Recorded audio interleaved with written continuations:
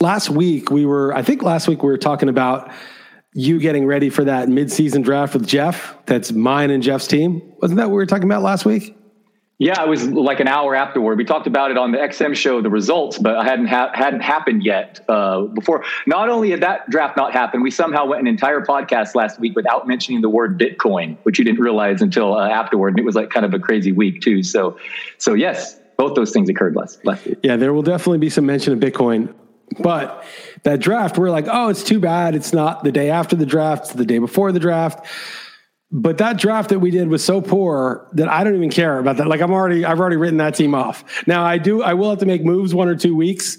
So I will take it seriously, but Jeff's mostly in charge of that. I feel bad for the guy because I crapped on the team, and I could see he tried to get some players that I like. He got Stanton. He got Amed Rosario. We're going to talk about that in a minute. A few guys that I like, but I just felt like it was kind of a crap team. Maybe I'll be proven wrong. I've been proven wrong about most things this year so far, except Amed Rosario, who I picked up over Brandon Crawford. And you know what? It would have been fine if you just thought Crawford was a better pickup, or you just said nothing. But you went out of your way. You went out of your way to call me out for this pickup. It was something that was the only note you took for an entire podcast was to destroy me for making the mistake of picking up Amed Rosario, outfield and shortstop eligible, over 34-year-old Brandon Crawford. And now Rosario hit a home run this week. He stole a base. Are you going to recant? Are you going to say, you know what, maybe that was a bit hasty, calling me out for something that I actually did correctly? A couple things here. So Trevor Bauer did not even fall to me at this pick number 5, which you were trying to get out. Changing the subject before we can get to that. No, I'll get to that. Okay. What I was going to say is you realize that I'm in 2 leagues with you, and they're both inside the top 15 overall. One's in the top 5 overall, and yet you're going to harp on this Rosario issue. He turned into the outfield eligible as well. You forgot to mention that. So I may have been wrong on that. Oh, you did say, okay. I may have been wrong on calling you out on that. Crawford, I think he's been doing just fine. He sat against a couple tough lefties recently, but he's been okay. But yeah, Rosario's looking good, much younger. If he keeps stealing bags, obviously more helpful. So I apologize for going out of my way for calling you on that path. That's all. I'm not trying to discredit your success early on. I deal with this with Heather, Jeff Erickson. Now get it from you. When I'm perfectly right and somebody corrects me, I'll say something correct and then I'll get corrected. This happens to me all the time in my life. It's like you're correcting me when I'm not even wrong. This is something. No, I hear you. I make a comment that I just play defense. I wake up in the morning and I'm just playing defense. Either my kids or my wife or some other relative has a problem calling me on the phone or work. I'm just all day just on the defensive mode, just trying to fend things off. So you don't need it. Here I am giving you the same thing. You're just doing your own thing, living life, and here I am calling you out unnecessarily. So I hear you, and I apologize to contribute. Oh, thank you. But I wasn't even saying it was unnecessary. Had it been a stupid pick, I think you were totally entitled to call me out on our fantasy sports podcast. I'm just saying it wasn't a stupid pick. That's my beef. I don't mind that you call me out. I just mind that you call me out unjustly. It's the injustice of it, not the calling out of it, basically. And it was part personal. I drafted Amed Rosario in the top 10 rounds in multiple leagues last year. So that guy very much frustrated me. But yeah, I'm glad he's doing well for you, Liss. But Bauer did not fall to number 5 in this draft. It did go crazy pitcher heavy. That's right. I contributed going 5 straight pitchers, 6 of 7. But yeah, this can be more the new normal, man. It was like 16 of the first 28 picks were starting pitchers. So what do you think of that? I mean, I obviously I agree, but I don't love it. I'd rather it stay at what I'd like the way it was. It's definitely better for you if people aren't doing what you're doing, and a lot of people are starting to do it, which is just going to make it harder. You have to get it right instead of just getting it, not the league just going that way, but you actually have to get it right. Well, I thought you did a good job. I don't like Bieber that much. I think he's good. I don't think he's a first round pitcher, although after Bauer, it's kind of open season. Now you passed up on Tatis. Now Tatis is hurt again, so maybe you don't feel bad about that. But do you know that Tatis is the number 1 fantasy player? I wrote this up last night. Number 1 fantasy player, and he spent 2 IL trips. Oh, no, I mean overall. I mean he's the number 1 ranked guy in your Yahoo league you can look at, and he's crazy. He spent 2 IL trips. So yeah, I mean he's stealing bags, leads the league in homers. So yeah, it was quite passing on Tatis wasn't easy, but I'm pretty stubborn in this starting pitcher strategy. And I probably would have drafted him and then gone 6 straight pitchers or something, but I hear you. It's working for you, and so you were going to deviate from it even if Bauer wasn't there. But I did say Bauer was definitely going to be there because I didn't think someone would let Tatis slip. I mean, I thought it'd be Acuna, Tatis, DeGrom, and Cole, and then, there's Bauer pick 5, but he wasn't there. And then, somebody got Tatis at 6, which is a pretty nice price for him. But it was fun because this was the first draft of its kind. So there was 0 ADP, and like my guy Gossman went round 2. There was just some real difference between what had been done through 2 months versus how you valued these guys before the draft. And I was fine drafting a bunch of bums. Like Lindor has been so bad, I just could not pass up on him in round 6. And a couple other guys have just been slumping. So that was kind of my strategy with going after the hitters who were off to slower starts. Yeah, I thought there's some errors. Like Trout went in round 10. In a 15, I could see it because that month or month and a half is going to be really costly. But in the 12, he should have gone in round 7. I mean, who cares? You get 2.5 months of that, a top 5 player. So I thought that was a little crazy. I thought a couple other guys that were hurt or off to slow starts really slipped way too far. And Lindor was one I thought you got a good deal on. And I would have gotten a lot of those guys because I don't really think obviously Trout's hurt. So, we don't even know if he's going to be himself or aggravated or whatever.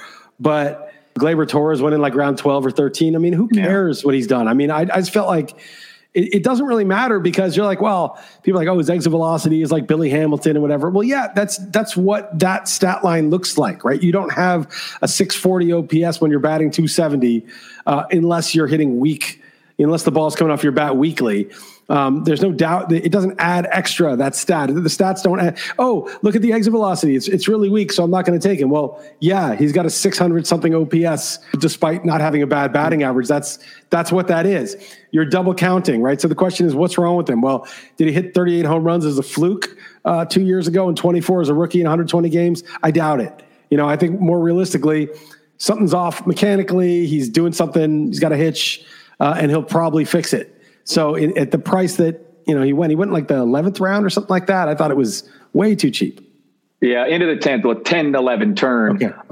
I hear you about the injured guys in the 12, but I was drafting Ozzie Albies and Altuve in 8 and 9. So really, I was pretty happy with the guys going there. Torres, the only counter I'd have with you is that all those ugly numbers, including StatCast or even the normal stats, date back to last year. And that was just a 2-month sample. But more of that's been coming out this week that it's Torres. This dates back to 2020. So make of that what you will.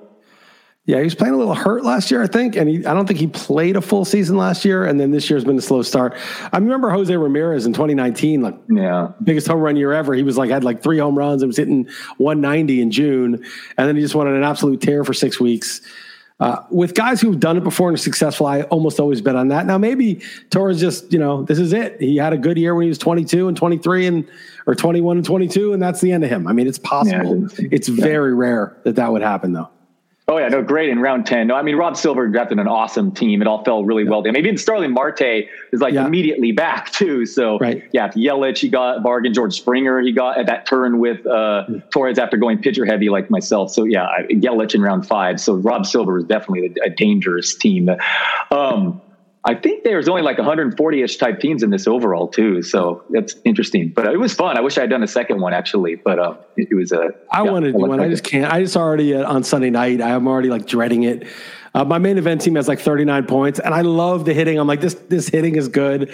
And even for a while, the pitching was good. Mad Bum was dealing and Matt Boyd was dealing and Sean Manaea was dealing. And now they've all kind of fallen apart. I was going to say, Mad Bum in today. No, did he get crushed? He got crushed. Yeah. Dude. His season ERA is 5.73. And I had him. His season ERA is 5.73. And guess when I had him on the bench? Right. When he threw the no. Yeah. So you it's more. Yeah. It's in his. Oh man. 5 runs, 8 hits in 2 innings. What happened to him? He was dealing for 3-4 games. What happened to him? I don't know. Dude. I didn't even know. Shit. Well, that team, because I honestly that team, the hitting's going to surge. It's got no points. But Soto just is back. He's starting to hit. Gresham's coming back tomorrow. They told me he's coming. I mean, on Friday, they told me he's coming back this week. So I sat Brian Reynolds. I've got everyone's coming back. The hitting's going to surge. But I think the pitching was always the issue with that team. And it got off to a decent start. And now that's collapsing with my hitting, I'll be lucky to get 7th place. I'm going to try to dig out. I still have side bets with Mike Masato and whatever. But, just to stave off embarrassment, I got to actually keep making moves in that team. But man, it's been brutal. The main event is really bad. I was going to say the league that I'm doing the best in, that we're in together. I actually also had some fab And I went through, I was a runner up. I'm looking right now. So I bid 305 on Alek Manoah, who, I just believe he looks like just like an absolute monster. Yeah. There will not be but my pitching's just loaded in that league. But I just felt like I just so believed in him. But someone bid 347, and actually most other leagues I'm in, I would have gotten him. So I lost out on him, which is interesting. Got Willie Adames, who was now on the Brewers, hitting second against lefties. But man, it's crazy now. I'm just so into this being fourth overall in that. I'm kind of now just following that. Picking too early, dude. You're picking too early. I know. I got to fourth 2 years ago in August, and I finished like 12th. But at least it was late enough that that it had fallen off. Now your team's good. My team's really good in that league. I'm in second place in our league, I think. And that team has. Kershaw's just been all right, but I got Scherzer, I got Lance Lynn, I got Trevor Rodgers, I have Alex Wood. He got shelled the other day, but he's been really good. And I have Ohtani and Tatis. Yeah. It's a good team.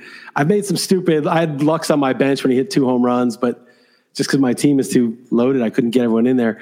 But you got such a lead. I don't know if I'm going to catch you. But that team is the only good NFBC team I have. I looked at your draft. You did do a good job in this one. So I have Blake Snell in this league, actually. Wow. But boy, that guy's going to be riding the pine now.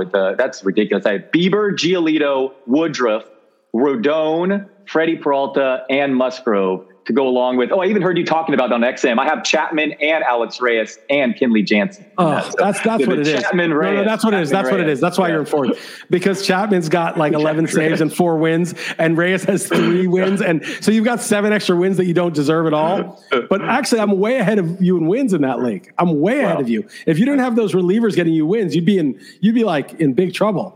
Because you're like way down in wins from me. That's bad luck. Bieber, Giolito, Woodruff, Freddie Peralta, Musgrove. But you got Brewers get no run support. Brewers get no run support. But you've had 7 wins from your closers. Yeah, that's just insane. And so you're still back. But my problem in that league is one category, and it's batting average. I'm last. And it's because your guy, Josh Bell, I had that guy in. I've had Kelnick in. I don't know why I left him in this week. I should have put someone else in.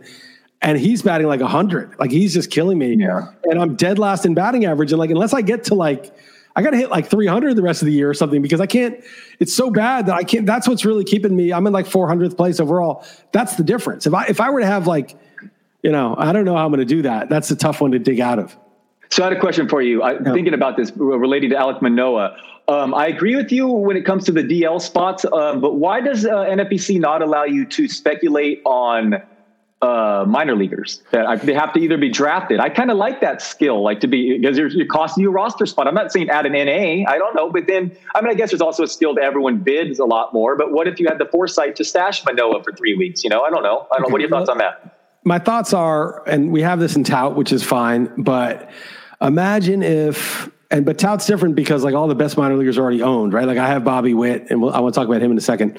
And I have Julio Rodriguez and everybody, Manoah. I think Jeff actually picked him up before he got called up. But so there's a couple of guys during the year that you got to keep an eye on in Tout, and most people don't. And somebody gets a big windfall. Mostly you clog your roster with them like I do. But in the NFBC, since it's a mixed league, all the minor leaguers will be there, right? Every single guy. So now, not only do you have to do all that Sunday night fab work, which is a decent amount of work, especially if you have multiple teams, but now you've got to be on top of all the minor leagues, all the time. And I just think that's a lot of extra work. It just makes it so that it's enough work as it is. Now you're adding a whole bunch of extra work. So I hear you. I think there's pluses and minuses to both. And I only say that probably as someone who has little money to spend. So I'm trying to get creative. So it probably would benefit me, looking in the future with it in there. But I can see it both ways. Yeah. But I definitely thought of that this week because I'm like, who's the next Alek Manoah? And I was looking ahead and then I'm like, I really can't do that in any of NFBC leagues unless they happen to be drafted, which was unlikely in these guys. Well, so the next is not Alek Manoah. I don't know who the pitcher is, but I know that I feel like Bobby Witt is the guy to pick up now. And all these guys are like, he's never getting called up. That's stupid. It doesn't really matter. I'm not saying he's going to get called up right now. I'm saying he could if Mondesi were to go on the DL. But even if they're not going to call him up till July or whatever, this is a guy that he's got 7 steals and he's got 6 steals and 7 home runs in a month. This guy can go 20-20 in the major leagues now. He might bat 220, but he's got power, speed to burn, and he's aggressive on the base paths. That's the guy you stash now, just in case he gets called up in July or late June or mid-June or whatever. You don't wait until they're announcing that they're calling him up, and then bid $500. I mean, you can do that, but it's better to bid 25 and get him now, is my point. And always the best pickups in football or baseball is always 2 weeks ahead of when it happens, and you get it on the cheap. Now, you're going to get a lot of guys that don't end up getting called up or don't pan out that way, but that's the way to play it, is to get the payoff for nothing. And to do that, you have to get guys that are more uncertain. And this is the time when he just hit 3 home runs. His OPS is up to 800. If he has another huge week, he'll have a 950 OPS by the end of the week. And then, then it's going to be like, okay, he's ready. And then you're going to wish you had him on your roster already. And for what it's worth, Kansas City has played as a better hitter's park this year than in years before. And I've done just a little looking into this stuff. I mean, like, is that just a small sample, or is there a reason, like Angel Stadium? And one thing I've found is the installation of video boards seem to have made a difference. And that is one stadium that has done that. So maybe there's something to that. So that park is more favorably for hitters, and there appears to be a tangible difference. So that's something interesting to see. Wrigley Field appears to be another one that's happening too, although the wind is really temperamental there. But I don't know. It's just something I've kind of anecdotally noticed. Oh, you think Wrigley Field is better for hitting now this year? It has been, especially for lefties, and they did all these renovations with a ton of video boards in right field. So I don't know. Maybe there's appears to be something. Same with Angel Stadium. They didn't just lower that fence. They added this gigantic video board in left field. So that's why it's also helped the right-handed batters too, since they've made all those renovations. It's really annoying. Like, all of your priors on what these stadiums are like have changed so much. Like, the Giants are just like the weirdest thing. Like, it's the worst park in baseball. All of a sudden, like, it's not that bad. And the Royals, like, nobody physically moved. I mean, they physically moved their bullpen too. I mean, they physically moved their bullpen from foul pole to the right field used to be. So, I mean, they actually changed the dimensions. No one had ever hit 40 home runs for the Royals until Jorge Soler hit 48 2 years ago. You know that? Ever. Wow. Yeah. Well, nobody hit 40 home runs. It's just insane. Wow. Like, in the whole history of the team. And then they got a guy who hit 48 in that home run year. And now you're saying it's a more of a home run park. It's just, everything's kind of like shifting quickly. The pitchers are more durable. All these hitters are getting hurt. The parks are all not what they were. It was a good year to do an extreme strategy, right? When things are in flux, you want to do something extreme, because if you catch the wave on it, you can ride it. So, well, we're 2 months in, but so far you got one in 4th place and one in what? 14th. Wow. It's crazy. Yeah, it's been fun. Like, I've been super into it, watching the game mix every night. And when there's games on all day, it sucks all these rainouts. But a lot of injuries are hitting. Like, I've just lucked out, like, avoided the Luis Castillo, and even Jack Flaherty just happened to avoid him. Kind of actively avoided Luis Castillo, just kind of lucked out into Flaherty, and he just suffered. He was too expensive. Castillo. He was like, but that's right. Castillo was, I agree. Yeah. But Flaherty was right up my alley of guys I'd be having. And he suffered an oblique tear by swinging the bat. I mean, that's just horrible luck, man. Yeah, it's bad luck. By the way, we're so if the listeners, we're on video for the first time. And so you talked me into it. And the main reason I didn't want to is because, just so you know, Liss, I roll my eyes at nearly everything you've said. So nearly every other thing you say on a typical podcast. So I apologize if I'm doing the same here. I kid, but it's fine. It's so funny. We haven't got to the crazy stuff yet, actually. No, not even. And Sasha, it's so funny. I was yelling at her because she wanted Oscar. She wanted the dog, right? Like, Heather and I would never have gotten a dog. She wants that. We love the dog. We're happy she made us get him. And she, like, one summer, the summer we were in LA in 2019, we house sat for somebody. We got, we house swapped. And one of the rules was, we got to take care of their dog. And she was a pretty nice dog. And Sasha was good with her. She walked her. And so she was like, proved her, her worth with the dog. And then we house sat, like, a friend left their dog with us a couple times, and she was good. And she's like, you see, when she didn't have a dog, she proved to us that she can handle it. And ever since we got Oscar, she's done zero, and I wake up early and I'm tired. I stay up late watching baseball, 1 a.m, and 7 a.m, 7:30. I'm out, on the street walking the dog, so tired. I'm on the 3rd floor. I got to walk down 2 flights of stairs and up. It was chilly out in the winter. You're like out and it's raining and chilly, and I'm walking the dog. She never does anything. So yesterday, she likes to play cards with me. We play a ton of Rummy 500 every day. She wants to play, and it's like a thing. She like is entitled to it now. It's like, oh well, hey, cards, data cards, and I'm like, okay. So last night, I was like, you take Oscar now. Like, I'm cooking. Your mom has work. You take Oscar now. And she's like, no, I want to play solitaire. I told her to play that. I'm like, you don't need to do that. Please take the dog. It's your dog.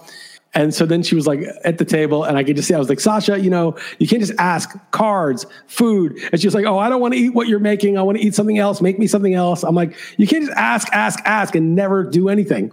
And she just looks at me, rolls her eyes straight up in her head. This made me think of it. Rolls her eyes just blatantly. And I was going to lay into her, but I started laughing. It was just like, she's just laughing. Then she starts laughing. I'm laughing. I'm like, but seriously. And she did take Oscar down. I was like, if you want to play cards, you better take him down. That's funny. I hear you. We don't get much help with the puppy here either, as we were promised to. So, house, like the yard, you just let him out. Like it's totally different in the city where you got to take him down the stairs. And he's a dachshund. He can't walk down the stairs. I got to carry him down the stairs. Right. Yeah. He's light, but it's like, it's a pain in the ass. It's like a whole thing. Yeah. No doubt. Yeah. That's funny. What else is going on? So we'll talk a minute of football, and then we'll get into the crazy, because there's a lot of crazy going on. Okay. A lot of interesting stuff.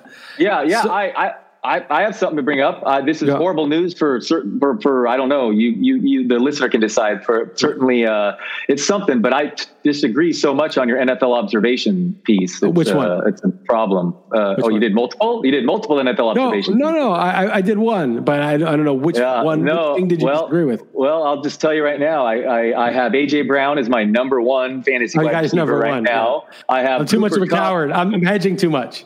I have Cooper Kupp as my wide receiver 13. I have Jonathan Taylor as my number 2 player on the board, and I bet on the Broncos at 50-1 to win the Super Bowl. So I'm in on all of your 4 observations here, is what I'm saying. Yeah, that's the problem. So that's hilarious. So it's funny that but the fact that you're even more extreme than me on these.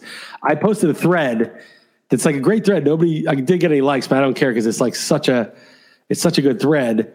This guy, John Street Capital, posted this thread. And no, a lot of people I follow on Twitter loved that thread too. Okay. You sent me a couple times. I appreciate it. Thank you. But yes, that was a very definitely check it out. Yeah. So this guy's talking about what Warren Buffett, Carl Icahn, George Soros have in common. They only have one thing in common. He said it's the exact opposite of what they teach in business school. It's to make large, concentrated bets where they have a lot of conviction. They're not buying 35 or 40 names and diversifying. And he said that in 1992, when I went in to tell Soros that I was going to short 100% of the fund in the British pound against the Deutsche Mark, he looked at me with great disdain. He thought the story was good enough that I should be doing 200% because it was a sort of once-in-a-generation opportunity. And that's what you're saying. You're saying you don't agree how aggressive I am on these players because I'm not even aggressive enough. No, I'm saying that I'm in trouble because I agree with you very much on these observations. Is what I'm saying. But you're even more. I have Taylor at 3. You have him at 2. I have Kupp at. No, that's a better way of putting it. Yes, you're right. Yeah, no, you put it even a better analogy. Yes, nice analogy. And yes, you should go even more in on these observations because I'm fully in. I just don't understand why Kupp is ranked behind Robert Woods. Kupp is better than Robert Woods. 2 years younger. 2 years younger, and he's the red zone guy because he's 6'2", 208. So they get like the same amount of targets, but Kupp is better on a per play basis and gets more touchdowns, and he's younger. Why would you rank Robert Woods ahead of Kupp? Yeah, he gets some rushing attempts. He does get a lot of targets, but no, I'm with you. He gets more important ones in the red zone. I mean, now with Stafford, I like both though. You're like down on Woods. I was kind of down on last year. I'm still okay with him as a top 20 wide receiver too. But yeah, Kupp I'll get for sure. The fact he's also cheaper ADP by like a few rounds in some leagues, it's beyond a no-brainer. But I have him even straight up ranked higher. Agreed. Yeah, me too. I mean, I don't know. It's not even that close. I moved Woods up a little bit because he is going to there's not really a lot of depth there. And, he will get a lot of targets, and Stafford's Matthew Stafford is so much better than Goff. He's way better. Much better. And McVay is a good offensive mind. I mean, it's going, somebody's going to blow up there, right? It's going to be, somebody's going to have a huge year, whether it's Cam Akers or probably a few guys will. So. And then the AJ Brown one, I remember last week, I'm like, I don't want to see Julio Jones traded, and he's definitely going to be. And you're like, why? What do you care? Well, that's one. I have AJ Brown as my number one fantasy wideout. I'd have to definitely lower him if he were traded there. So, and I got AJ Brown in a couple best balls. So there is one reasoning why I wouldn't like to see the trade happen. And you know what though? As a Niners fan, I may prefer that than him joining the Seahawks though, because they're actually the favorites right now. God, NFC West and the NL West, the Western divisions in pro sports is ridiculously loaded right now. But Julio on the Seahawks, Metcalf, Julio, and Lockett, I mean, is he really? They don't even throw that much, though. They don't even throw that much. I don't know what they're thinking. Like, I don't know how it's going to work. I think, Tennessee really needs him. But I read a good note about Brown. They're like, well, defenses are going to key on him, and we're going to put him in motion, before the snap. And that's when you get 150, 160 targets, right? If you just leave a guy out there and they double him, the quarterback usually ends up throwing somewhere else. But if you move him around and stuff, like that's what they do with Devontae Adams. That's what they do with a lot of these like receivers that are like the only game in town on their teams, and it gets them open and gets them a lot more targets. So yeah, that was like a good note reading that. Yeah, no, I mean, if Aaron Rodgers goes back to Green Bay, then fine, Adams. But otherwise, I mean, you're buying absolutely high on Stephon Diggs or Justin Jefferson. Tyreek Hill's a bit of an injury concern. I mean, I think A.J. Brown, go where the puck's going, not where it's been or whatever. I mean, he looking at the targets and his setup there, to me, shouldn't be that like controversial if Julio, stays away. Yeah, I moved Diggs down to 6. I think he's good, but 127 catches, 6th most all time. Buffalo does throw a ton, and Diggs is really good, but I actually have Hopkins at 2 right now. I know it's not a go where the puck is going pick, but no, it's not. Hopkins came in with no offseason, no offseason to speak of with COVID, no real training camp, new quarterback, new team, new system, and got 115 catches. I mean, it's just like he just walks onto the field and catches everything thrown his way. And he's like 29 or whatever, 28, 29. But 29. Yeah, I just don't think I think he's going to have another 110 catch season again. It's just so safe. Just gets his 110 catches and his 9-10 touchdowns, and it's kind of money in the bank.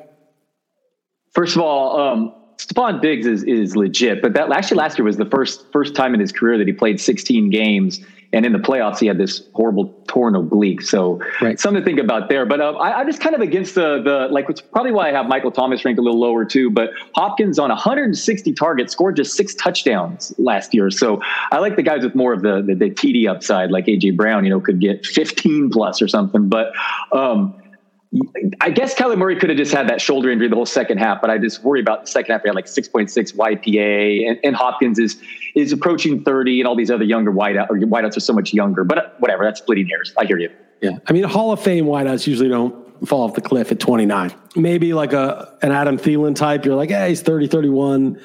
He's a good receiver, but like Hopkins is like Hall of Fame trajectory, and I think he's still got it, and just the fact that he was able to like walk on the field and get 115 catches, and he's such a target hog, his reputation, even if he were to have a bad year, he'd get like 94 catches for 1,200 yards and 7 touchdowns. I think the 6 is kind of a fluke. They're going to fit in the red zone.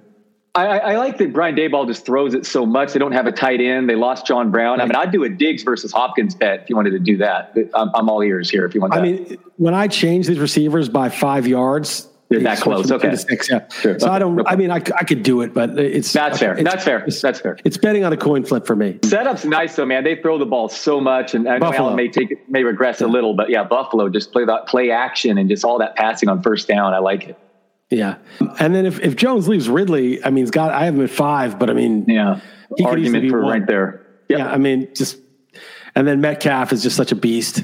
I mean, the thing about Metcalf is if he scored 20, people would be like, yeah, I should have seen that coming. I feel like if he scored 20 and I didn't have him in any league because I drafted A.J. Brown or whoever, I'd be like, I should have got some Metcalf. It's just, if he scored 20 in year 3, it would just be like, yeah, of course he scored 20 because he's like the biggest, strongest, fastest guy in the game, and he works hard, and he's a serious guy.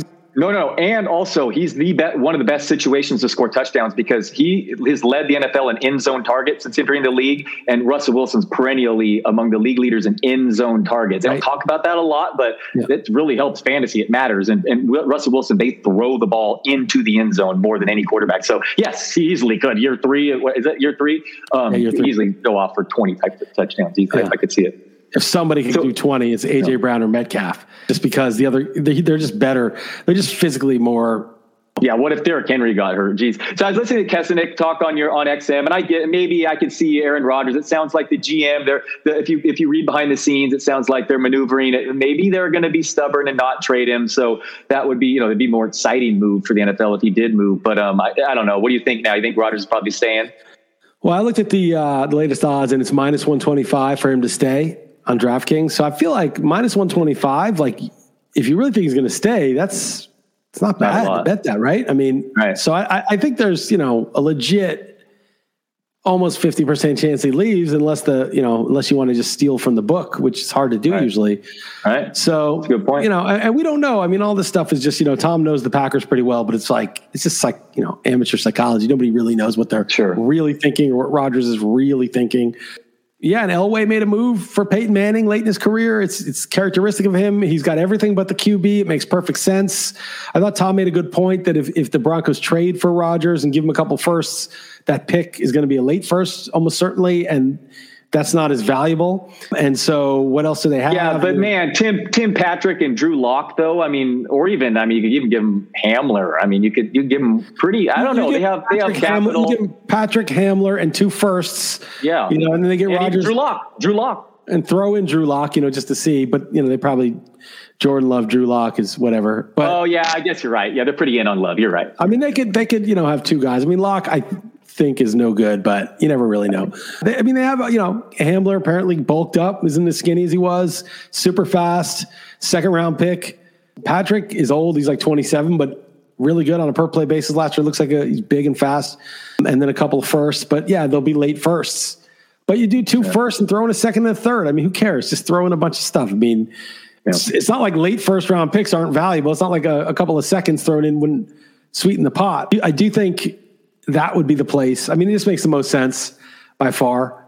And then the last one, I'm with you on Jonathan Taylor. And it's I get that Marlon Mack is back and a different quarterback, but I feel like he has less question marks of anyone, including even McCaffrey. I mean, I still have McCaffrey ranked higher because of the upside, especially in PPR. Right. But Dalvin Cook is good for 2 to 3 missed games minimum, and Henry's back to back. How many carries do you say he has? Basically 800. 784 in 2 years. I guessed that question. I guess 800 in my head because I knew you were going to go super high. So yeah, it's crazy high. Yeah. So I feel like these guys, obviously Elliott has question marks and Kamara and Barkley. I mean, are you kidding me? So, so I'm with you on that. And Taylor's the young guy without the tread on the tires who looked like an absolute star in the second half last year. And they have a great offensive line. So, yeah. Yeah. I mean, the only guy you could really say is like Trey Sermon probably has fewer questions than Taylor, don't you think? That's fair. That's a good point. It's going to be a tough call for you when he gets pushed up boards.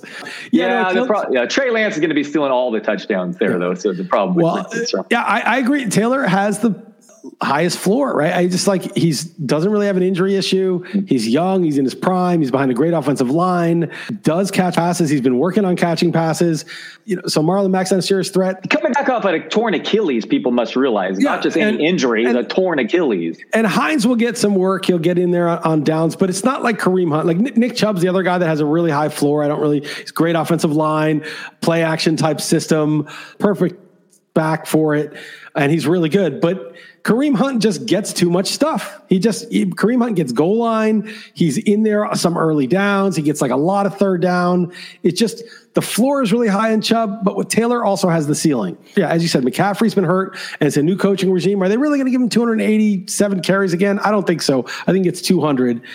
I agree that he should be 1 because of the pass catching. But Dalvin Cook, by the way, he played 14 games last year, Dalvin Cook. How many carries did Dalvin Cook get last year? A lot, right? Yeah. Take a guess. In 14 games. 300. No, not that many. 312. 312 in 14 games. Yeah. Injury-prone Dalvin Cook, who's missed like 21 games in his 4-year career, got 314 carries in 14 games. Now, that bodes well if he survives. He's going to be a monster, and he's really good. Bunch of catches too. I know that those don't hurt you as much, but he was involved. He got like 55 targets, 40 something catches. Yeah. So if he stays healthy, obviously that bodes really well because he's going to be a monster. But it's your first pick, the 2nd overall pick. It's very costly if he gets hurt. And Kamara, we'll see if the Saints with a full training camp without Breeze can. I think he's pretty safe, but. Maybe he gets 68 catches instead of 78. Maybe those catches don't lead him quite as much for big plays. It's not, I think there is some issue there. So, yeah. So I guess quickly, we are on the same page. Just quickly, though, a couple other guys I asked you about is I liked Antonio Gibson quite a bit, but man, news broke today that he still hasn't recovered from turf toe injury and he didn't have surgery. So I really don't love that. And then a guy I just can't help myself, but how are you not moving up Najee Harris? He's just going to get absolutely all the touches. He looks good. He's getting all these catches. He's going to be like a back end first rounder come August. Do you think that's too aggressive?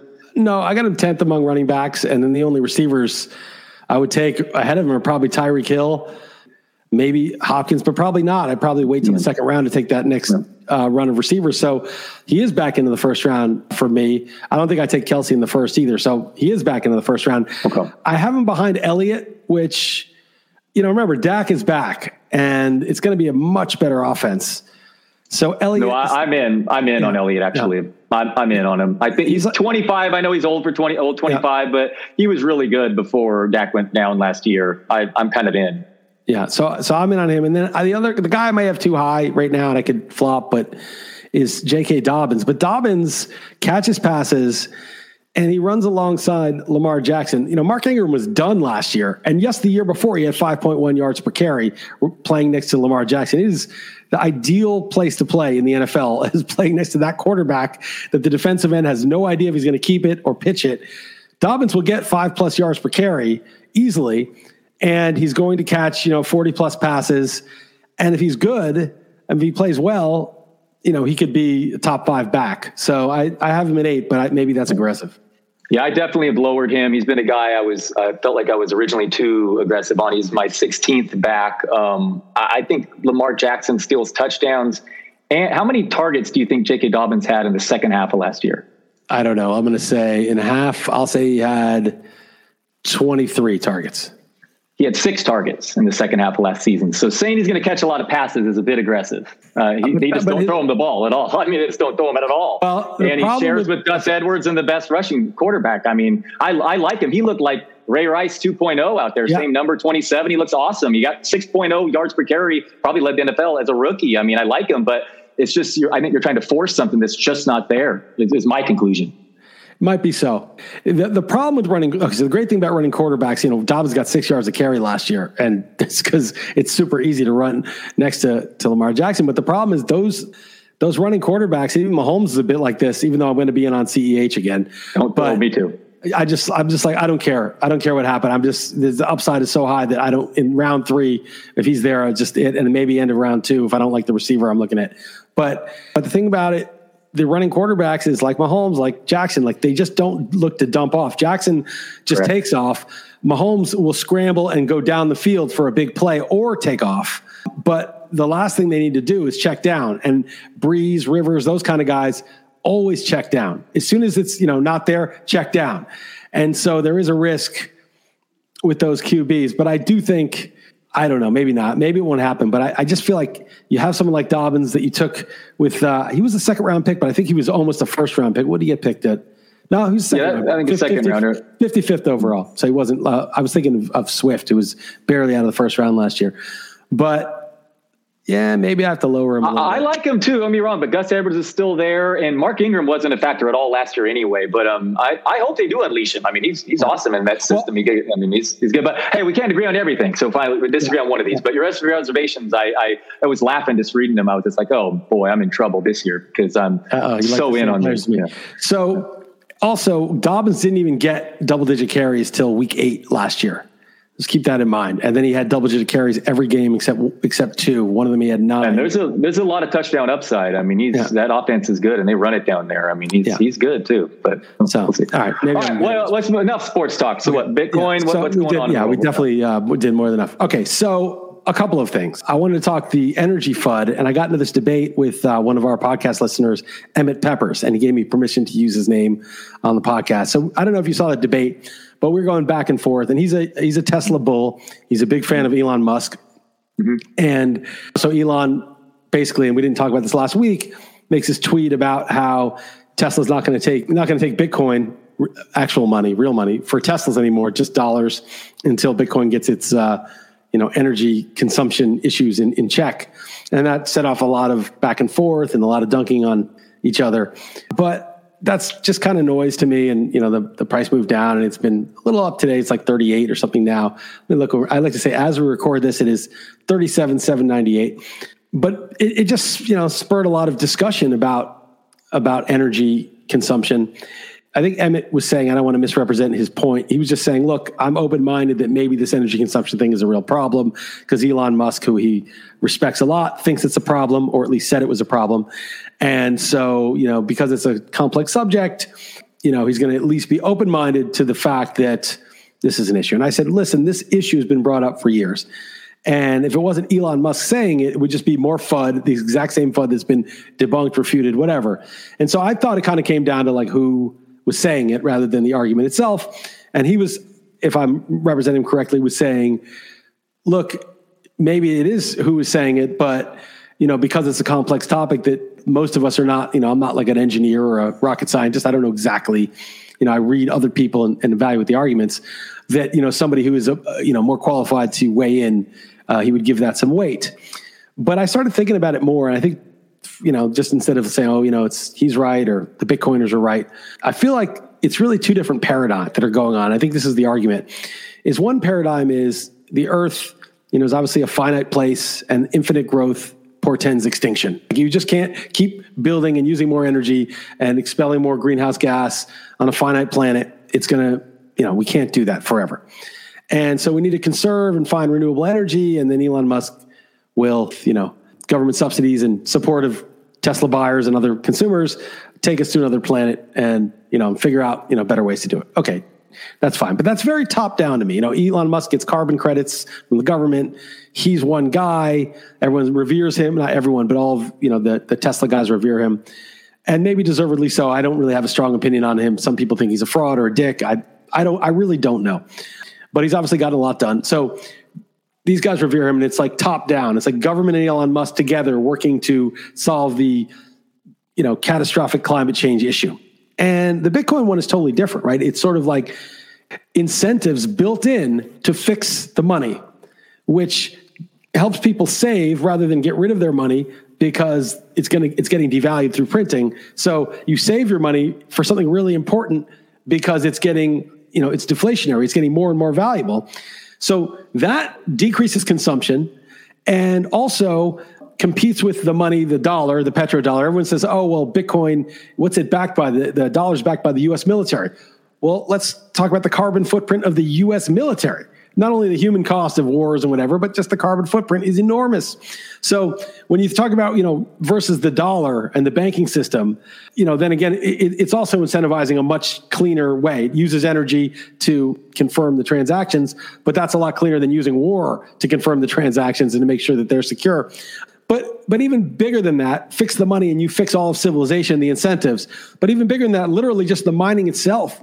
The miners basically buy electricity. That's their main cost. And they get Bitcoin rewards when they get their answer right and they certify a block.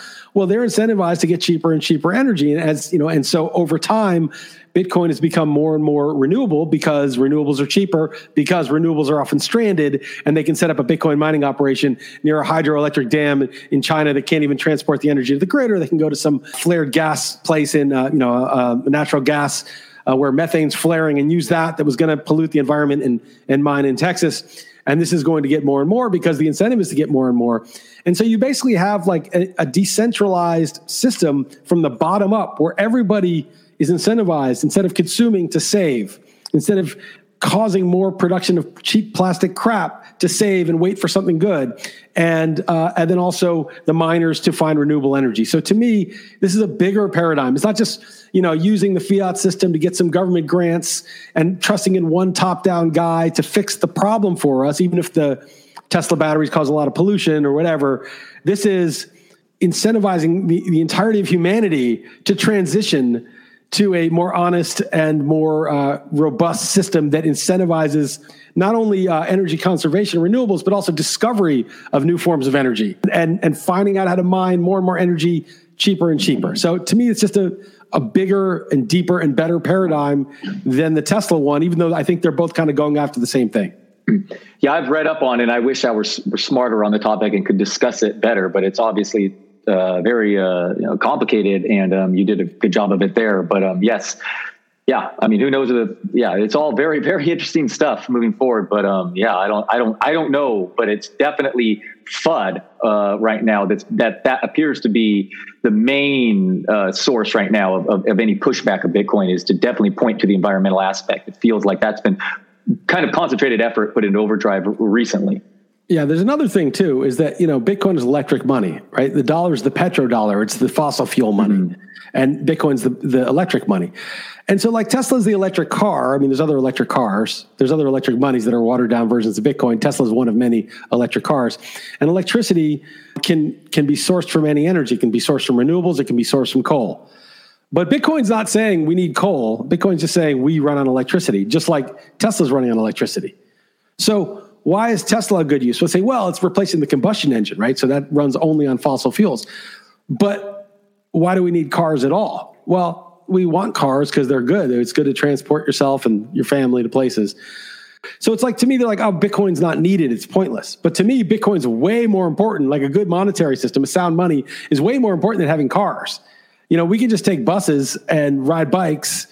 To me, it's like very disingenuous to say, well, this car electricity is good, but this money electricity is bad. It's the same thing. It's electricity. It doesn't use coal. You can't mine Bitcoin with coal. You got to mine Bitcoin with electricity. You can use coal to create the electricity, but you can also use coal to create the electricity that powers Teslas, right? But they're both things that actually only run on electricity. So to me, it's kind of disingenuous to be like, well, what's the source of the fuel going into this thing? Well, it could be anything for both. Electricity can be generated by renewables or fossil fuels, either way. Yeah, I'm trying to find the solution to an obvious, sound money issue that we're headed toward, or we're right there, could be argued as the most important thing in the world to try to discover right now. So, I mean, ideally. That's what Michael Saylor said. He said this other stuff's downstream from fixing the money first. It's the most fundamental issue. And again, if you really think about how the money's secured, the fiat currencies are secured, it's secured by violence. So this is a huge, huge paradigm shift if they do it. So Bitcoin is incentives. Well, banks sitting there all day too, aren't they? Like using it to, I mean, just physically having to hold all that stuff too. I don't know. I don't know. I get gold mining, banks, yeah, right, all that stuff. And think about it this way: like Bitcoin's basically a system of incentives where people cooperate organically because it's in their self-interest. There's no force. There's no violence. There's no subsidies. There's no politics. There's no virtue signaling. It's simply sound money, organic, like evolution. Like each creature does the best he can for himself. And you have these beautiful species of birds and fish and mammals and reptiles that populate the earth, right? It's not one person saying, I'm going to go design creation this way, according to my vision, because it's not working well. It's to this, or it's to that, or it's, it has an effect that we don't like. So I just think when you really think about what the solution to the problem is, the organic bottom-up one where everybody's sort of doing what was best for them, but it's coalesces into this massive sort of incentives to cooperate and be greener. To me, that's much more appealing and a deeper, more, I guess, more reflective of life solution than this top down. Let's go get our champion here to go do all this stuff and save us. Right. So then, are you kind of worried about this conference that whatever that they held, and whatever is going to happen next that Saylor's trying to appease?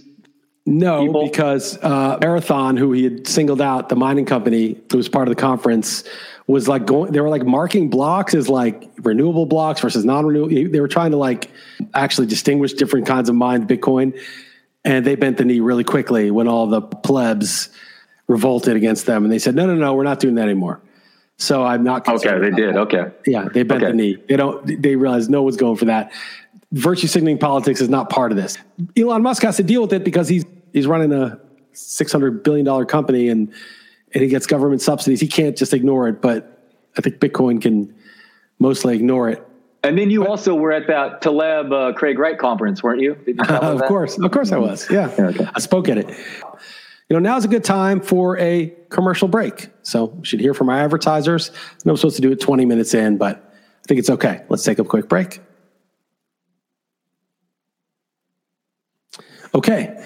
Those are our advertisers. They're coming in that break.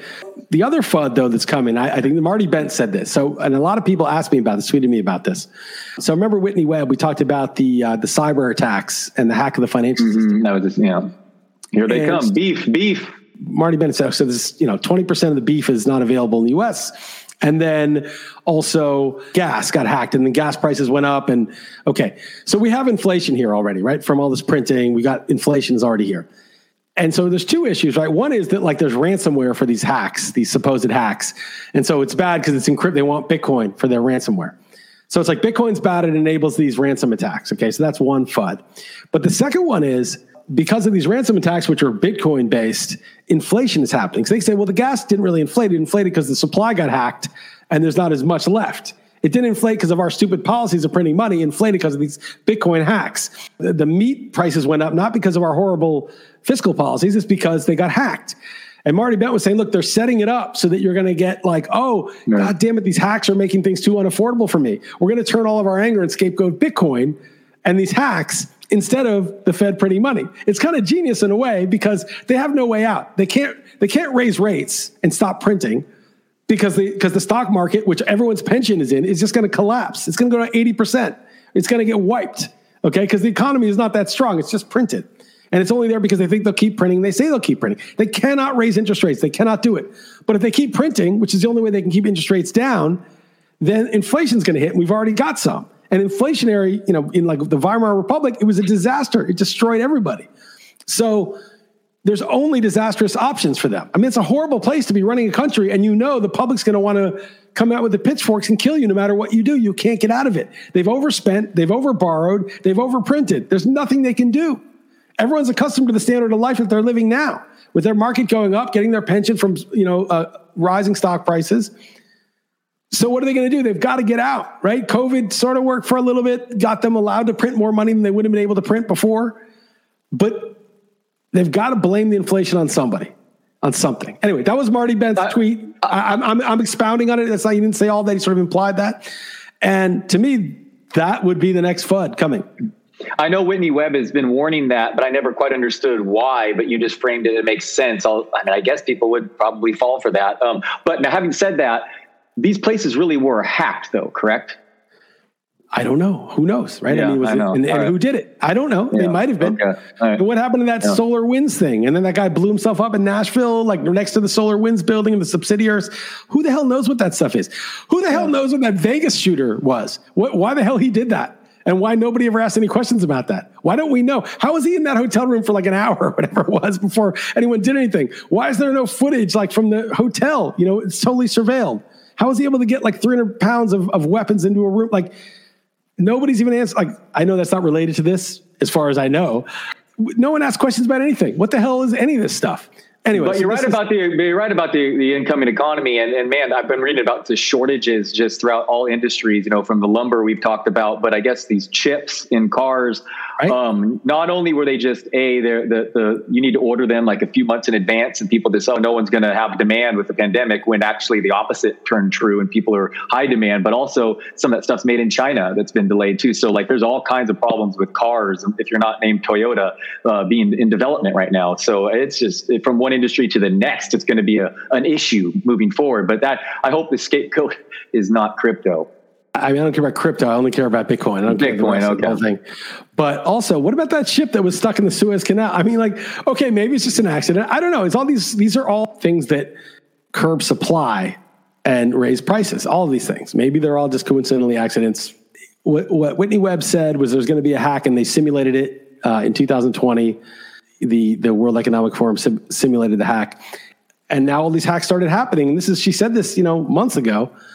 And is there a bigger one? Are they priming us to get, hacks are now happening. These ransom hacks are now a thing. Let's get used to it. Right. And when a bigger one happens, I hope not. I really hope it's just paranoia, because scary shit. If the meat one or whatever, okay. But I think in Ireland there was a hack too with a hospital or something. I can't remember exactly what it was, but a couple weeks ago. It's scary. Agreed. Scary. Not ideal. Don't know what's going on. Don't know what's going on. So, okay, a couple other things. We're almost an hour in here. So there's a guy who gave us a 1-star rating. I've mentioned this a couple weeks ago because he didn't like the audio of the podcast. He said, I like the podcast, but this audio is terrible for the guys who do this for a living. 1 star. And again, I don't really know how important those ratings are. Our guy, Dan Corrado, gave us 5 stars after that. Praised the audio. That was nice of him. But this guy DM'd me today. I won't say his name because he didn't give me explicit permission. And he DM'd me and he said, It was a little harsh. He's being a dick. He thought we didn't care, but now he still doesn't like the audio. But now that he sees that we care about it, he deleted the rating. So thank you. Nice. I appreciate that. I'm just hilarious. It's just funny. Like this. He's just like, oh, I was just being a dick. You're right. That was a dick move. And then he just deleted it. So good for him. Well, I like that he gave, he still listened too. Through he said it in the 1 star. Yeah. He said, I like the podcast. I just don't like the sound. So, and I'll say one other thing. We got a bunch of signups the last month from people. So if you need a fantasy site for baseball or for football, we got all the projections up. RotoWire.com/pod. You can mention the podcast if you want. It's helpful. I think it's nice. It's a way of RotoWire knowing that this podcast is appreciated and getting it more support. I mean, I'd fight for it if it weren't supported, but just makes it easier, makes the battle leader. So if you're, some of these guys are super nice. It was like, I'm in a score sheet league with no money. I signed up because I want to support the pod. That was very nice, but it's mostly aimed toward the guys who need fantasy football, projections, cheat sheets, depth charts, news, rotowire.com/pod, totally free for 10 days. And then see if you want to pay for it, if it's worth it to you after you've checked it out. So you got anything else? I have one other thing that's more personal, but you got anything else? Go ahead. What's your personal thing? I just have just TV recommendations I'll end with, but what's your personal thing? So I was just thinking about this, and I'm going to say something nice about Heather for once on this podcast or the radio show.